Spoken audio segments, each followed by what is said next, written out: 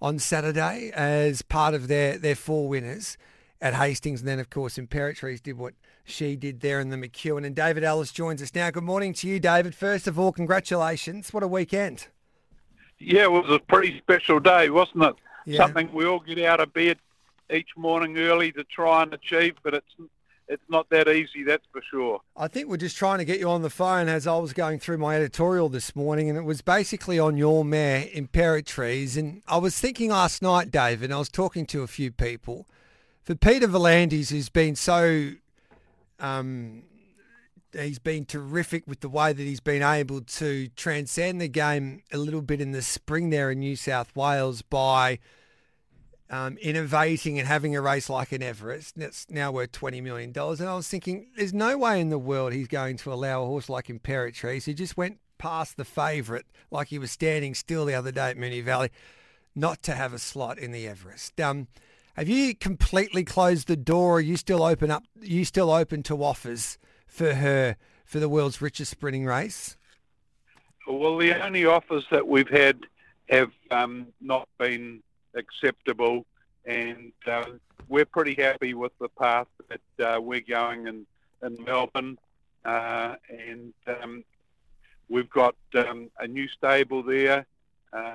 We've got Ben Gleeson running it for us with Mark Walker, and the deals that have been put to us haven't really excited me, and we're going to go for the Group 1 in Melbourne. So how long have they got to put another deal in front of you? Is there a timeline that you've set out that say, okay, guys, if you really want me, this is the final day, and if you don't come up with an offer by this day that I like, then we're walking away? No, I haven't really got that far. We've had our Horse of the Year awards last night, and we've been pretty focused on that, and we'll put a bit of thought into it this week. She's so exciting. It looks like she's come back, dare I say it, bigger and better. To see what she did there on the weekend, I was at Moonee Valley. She looked $1 million, but that turn of foot was something else. Yeah, and it's not very often you see a track record broken by the margin that she did. And, you know, she was only ridden hands and heels, so it was a pretty exciting win for us, that's for sure. So the plan at the moment is to go back to the Valley over 1,000, the Moir Stakes. And it could be a different setup because the rail goes back out a little bit, I think. And last year we saw Coolangatta dominate on the fence. I think Ballinipatina was enormous coming off the fence to run into second, and then she went on to win a Manikato.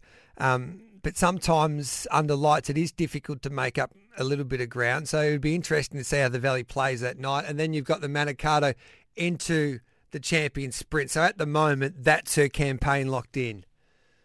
Yep, that's right. Yep. But I don't think that she needs to be ridden back. She just drew the outside, and Mick D had no alternative but to ease back.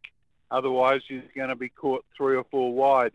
So it was a beautiful ride from Mick, and we were just thrilled for him.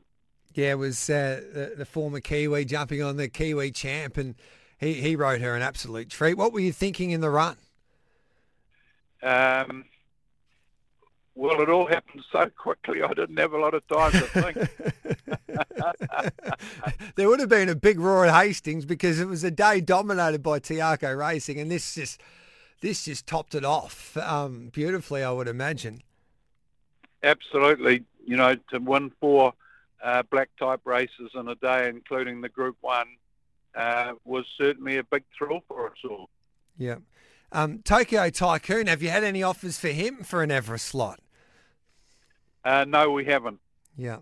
What do you do with him? Because he was, of course, he's the Karaka champ as a 2-year-old, and he's come back in sensational form, looking at the pictures there on Sky from Hastings on the weekend. So what's his plans going forward? His plan will be to have him at his peak, race for the 3-year-old in the $1.5 million Karaka Million race at Ellis at the end of January. he'll have a relatively quiet spring, and then we'll get him ready for that race. Oh, so we don't get to see him in Australia this spring? No, not at the stage. Okay, what about Quintessa, who was also ultra impressive?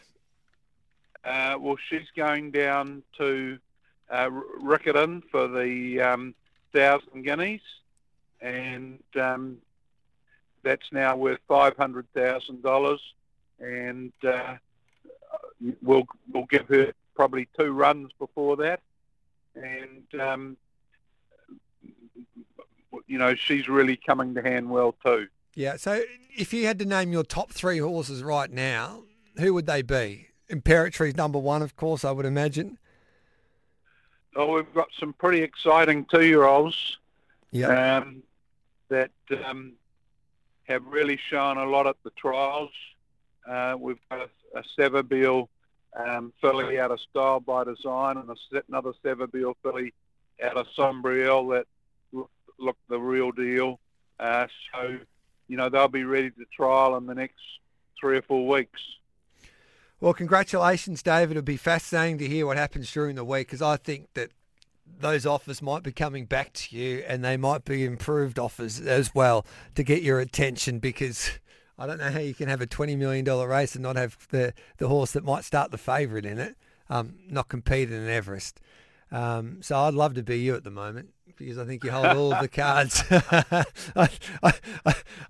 I think that... would you ever buy a slot, or you're not really interested? Because you probably get your better deal. I'm more interested in the group races. Yeah. And especially with fillies and colts that we want to stand at stud. So that's my priority. Well, David, we wish you the best of luck. We appreciate your time, mate, and well done on the weekend. Thank you very much. There's David Ellis, the boss of Tiaco Racing.